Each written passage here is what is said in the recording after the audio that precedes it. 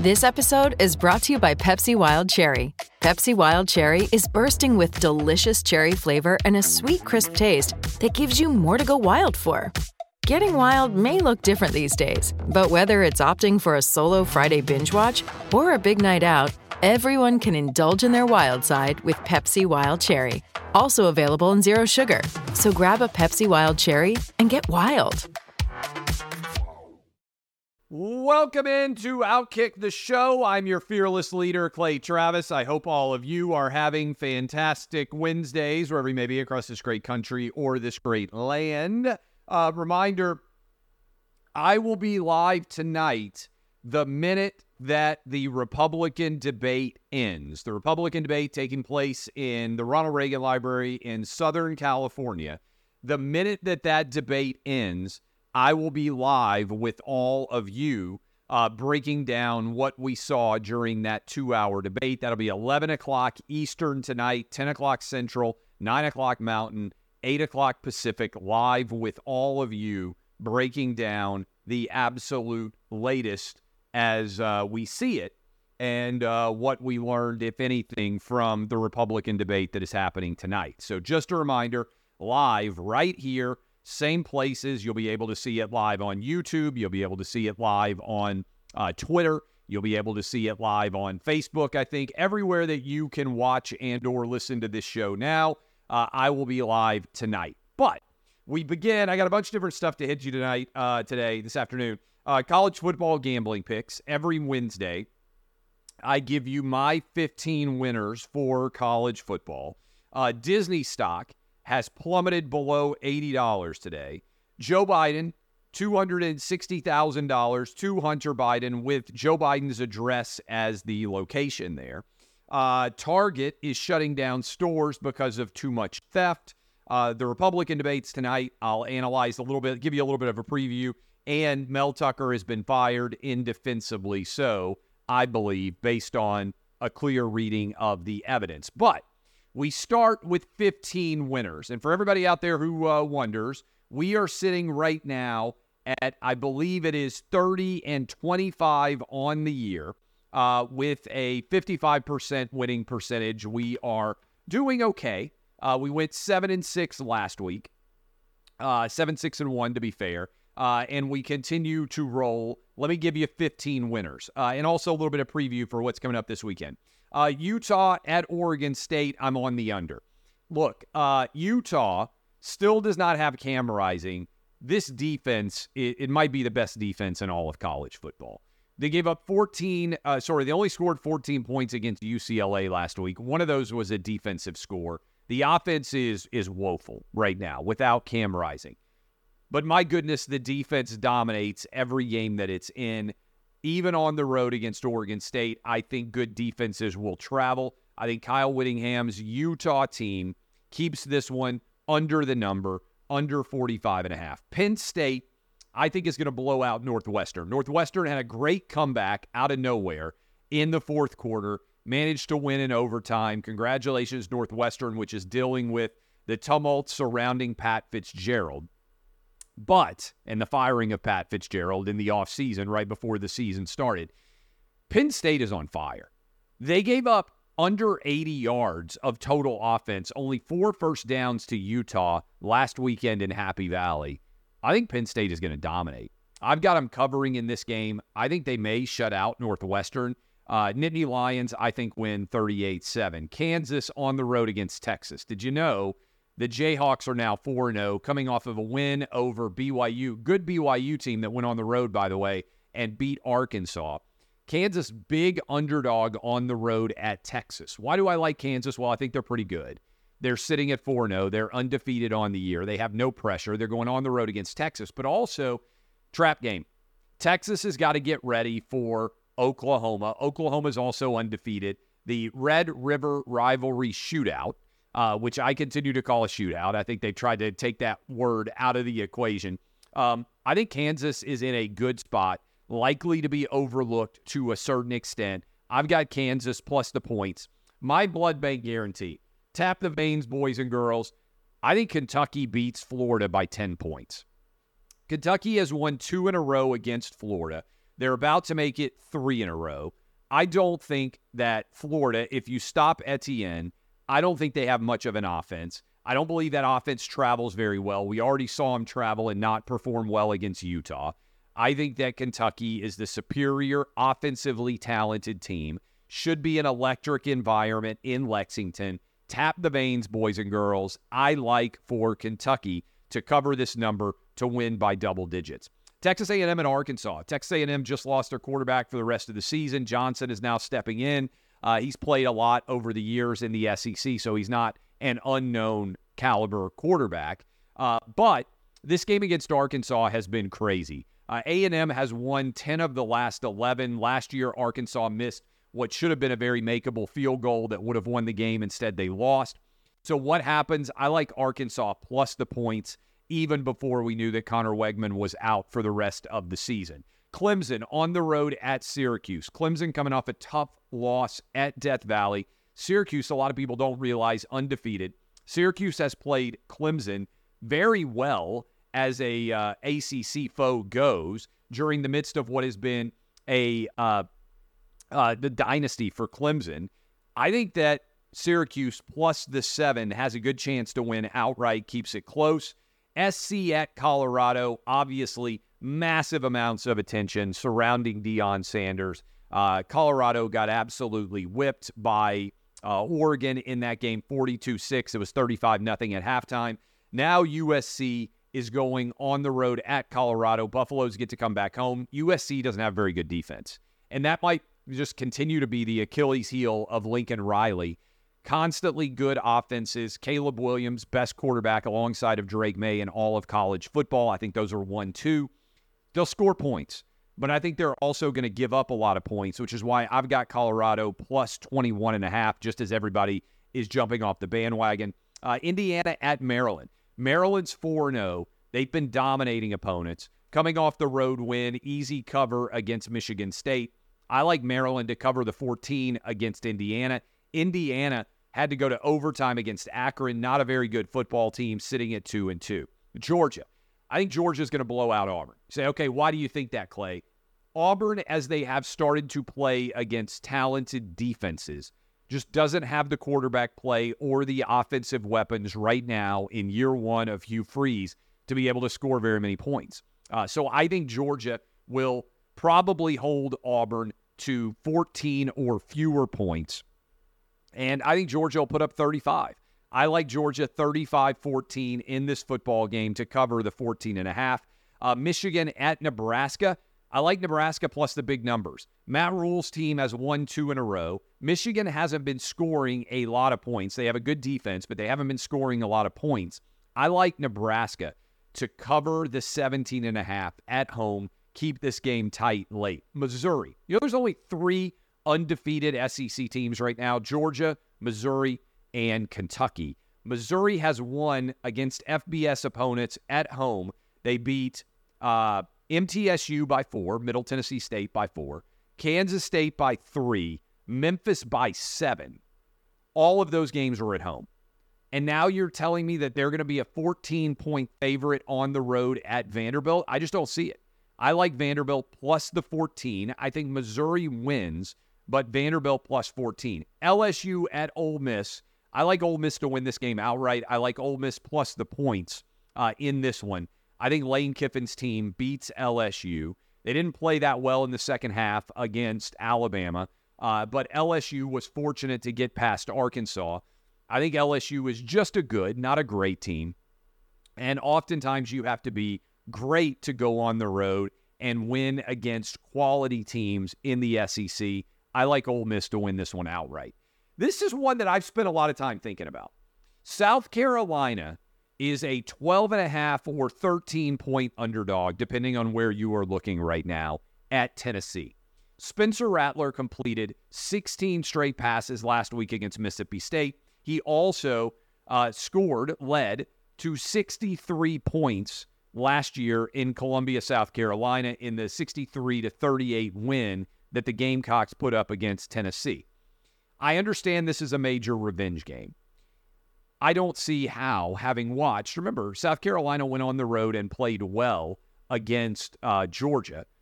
We're up what was it, 14-3 at the half, if I'm not mistaken. Didn't score in the entirety of the second half, but worth pointing out that they played and dominated for a half against Georgia. I look at this game, and I haven't seen anything so far that suggests Tennessee is going to beat South Carolina by 2 or more touchdowns. Now, if you're nervous about betting this one, I certainly understand it. Because usually when there is a line that stinks to the high heavens, Vegas is understanding that all the money is going to be on South Carolina. And Vegas isn't in the business of losing money very often. So in this game, as you break it all down, the reason why this exists is it's Neyland Stadium at night. It's a revenge game. South Carolina has not been able to run the football. They haven't been able to stop the run. That's not a recipe for a great deal of success. So what Vegas is telling you is not just that Tennessee's going to win, it's that they are going to completely, the Vols are, blow out South Carolina. And we'll have to see whether or not that ends up being true. But in the meantime, based on what I've seen on the field, Tennessee hasn't looked like they're going to blow anybody out. So I am on South Carolina plus the points. Notre Dame at Duke. This is the game day game. Duke gets the opportunity to host for college football, not for college basketball, a big game. I've got Duke plus 5.5. Notre Dame coming off of as tough of a loss as you can possibly imagine. Legitimately, I don't think you can come up with a tougher loss. And now you have a raucous home crowd for Duke, which is undefeated. Obviously got the huge win in week 1 against Clemson. Have proven that was not a fluke by playing well since. I think Duke wins this one outright. Covers the 5.5, but I like Duke as the underdog. We'll be right back. Got to take a little break here. We are rolling without kicking. You don't want to miss a moment. Stay tuned. Hey, it's Kaylee Cuoco for Priceline. Ready to go to your happy place for a happy price? Well, why didn't you say so? Just download the Priceline app right now and save up to 60% on hotels. So whether it's Cousin Kevin's Kazoo Concert in Kansas City, go Kevin, or Becky's Bachelorette Bash in Bermuda, you never have to miss a trip ever again. So download the Priceline app today. Your savings are waiting. Go to your happy place for a happy price. Go to your happy price, Priceline. Alabama at Mississippi State. All right, here is the challenge on this. Alabama at Mississippi State. I don't think Mississippi State's that great. Just went on the road and lost by 7 to South Carolina. Got blown out basically by LSU at home. But I also don't think Alabama's offense is that good. So 15.5 is a really big road favorite for the Alabama Crimson Tide. I'm going to take Mississippi State plus the 15.5 here. So those are my 15 gambling picks. We're going 15-0. Tap the veins, boys and girls. Get hooked up now with what I think is going to be a very good weekend of gambling. I'll give you my NFL picks tomorrow as we get ready for NFL Week 4. Okay, let's get into a couple of these stories. Mel Tucker has been fired officially at Michigan State. And Michigan State put out a statement explaining why they fired him. They said that Mel Tucker brought ridicule to the program, that they were firing Tucker for cause because his admitted and undisputed behaviors have brought public disrespect, contempt, and ridicule upon the university, constitute a material breach of his agreement and moral turpitude. That means that Tucker would not be paid the $79 million remaining on his contract. I got to be honest with you. It's crazy. All right, if you want to fire Mel Tucker because you don't think that he has done well enough as a coach, I understand that. That's your right. To fire him and not allow him to be paid over what I believe all the evidence suggests was a consensual phone sex call, it's madness. And if the standard for firing someone and engaging in moral turpitude is phone sex, you're telling me that a 36-minute phone call that was one of 27 30 minutes or longer phone calls. Look, this woman wanted a relationship with Mel Tucker. And when he decided to call off their relationship, their phone interactions, doesn't appear there was anything physical here. When he decided to call off this relationship, she lost her mind. Okay? And I believe at that point in time, she was out for vengeance. She felt, and she was a woman wronged in her mind. And what you are doing is encouraging this. She wasn't an employee of Michigan State. She spoke one time on the university campus. I'm disappointed, not surprised, but disappointed by how many people in sports media haven't been willing to point out that Mel Tucker is getting railroaded and that this is a total BS allegation. And the reason why most people in sports media haven't said anything about this is because they're afraid if they point this out that they're going to become targets. There's a lot of cowardice in the world of media.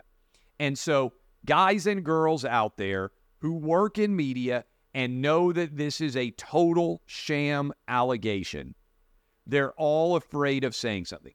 36-minute phone sex call, 27 different calls lasting longer than 30 minutes. Let me ask you this. How many of you have been in 27 phone calls lasting longer than 30 minutes in the past year and a half or so with the same person? I haven't. I haven't even close. That sounds miserable to me. 27 different phone calls of over 30 minutes every single time you get on the phone. This was a relationship. This woman wanted to be his girlfriend. When Mel Tucker decided to cut off the relationship, she retroactively decided to claim that she had been offended by a phone sex call. She would have never said a word. She texted him Happy Father's Day 2 months after this alleged phone call. Michigan State is making an indefensible decision here, and everybody who is staying quiet about this Mel Tucker situation is trying to prevent themselves from being a target. They're not worried about the truth. They're not worried about honesty. They are concerned about whether or not they are going to end up being targeted. As I am speaking to you right now, Disney stock has fallen below $80 a share again.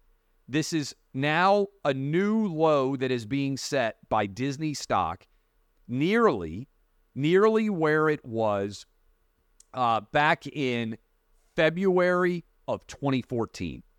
Think about how crazy this is. If you had bought Disney stock in February of 2014 and you hadn't done a single thing in the ensuing 9.5 years, except sit on that stock, you have now got a stock worth less than when you purchased it. That's pretty unbelievable. Okay? Think about this. Disney is in absolute disarray. ESPN's collapsing. People aren't going to the theme parks. Nobody's going to watch the movies. They just had to shut down the Star Wars hotel, which they never shut down at Disney World. They got into a political battle, and their entire brand has gotten tanked, such that Disney is now saying, oh, we don't want to be involved in politics. Ron DeSantis cleaned their clock. And remember, Disney picked a fight with Ron DeSantis because Ron DeSantis actually opened Disney World and kept them able to make money for a year in Florida when California wasn't allowing Disneyland to open up. This is a perfect approximation of what happens when you get woke. You go broke. And now Disney is suing for peace. 9.5 years. Think about inflation. People say, oh, what about dividends? You've lost real money if you have been holding Disney stock for the last 9.5 years. That's pretty extraordinary. I'm surprised that this isn't a bigger story. And by the way, I'm surprised there hasn't been a class action lawsuit filed against Disney for deciding to get involved in politics and tanking the brand in the process. What's Bob Iger doing? Bob Iger has made hundreds of millions of dollars to be the CEO of Disney, and the stock price is now below where it was in 2014. I don't know how this goes. I don't know where it goes from here. Joe Biden. Evidence yesterday was released showing that Hunter Biden took $260,000 in payments from Chinese Communist Party officials and used the wiring address as Joe Biden's home address for where that $260,000 should be attributed. The argument that has been out there for a long time, that Hunter Biden did things and that somehow Joe Biden was not aware, is not supported by the evidence. There is abundant evidence that Joe Biden was involved in the Biden crime family. And let me just compare the Menendez situation, senator from New Jersey, who has been charged with multiple felonies and just posted bail today, with the Joe Biden situation. Robert Menendez's wife, used to be his girlfriend, fiance, now wife, she did basically the same thing as Hunter Biden for Menendez, except she only accepted a tiny share of the dollars that Hunter Biden got. What do we got? She got gold bars. Hunter Biden got a 3.2 carat diamond worth $80,000. Let me just ask you this. How many of you that have not gotten engaged have ever been given a jewel as a present? Like just a big 3+ carat diamond. It's a pretty good sign that you're engaged in illicit behavior because the diamond is harder to figure out the worth for tax purposes. It's super shady. Hunter Biden got a luxury car bought for him by foreign interest. It actually cost twice as much as the Mercedes luxury vehicle that the Menendez family had bought for them. The Menendez family supposedly got $480,000, I think is the amount of dollars that they were alleged to have been paid. We know that the Hunter Biden family, the Biden crime family, got over $20 million in payments. 9 different members of the Biden crime family were paid by foreign interests from China, Ukraine, and other countries. Robert Menendez and his wife are accused of a pinprick of the seriousness of what Hunter and Joe Biden are accused of. And the evidence continues to pile up that Joe Biden has engaged in criminal behavior himself, and every single day, more Americans become convinced of that truth. Target. I saw this story this morning in the Wall Street Journal.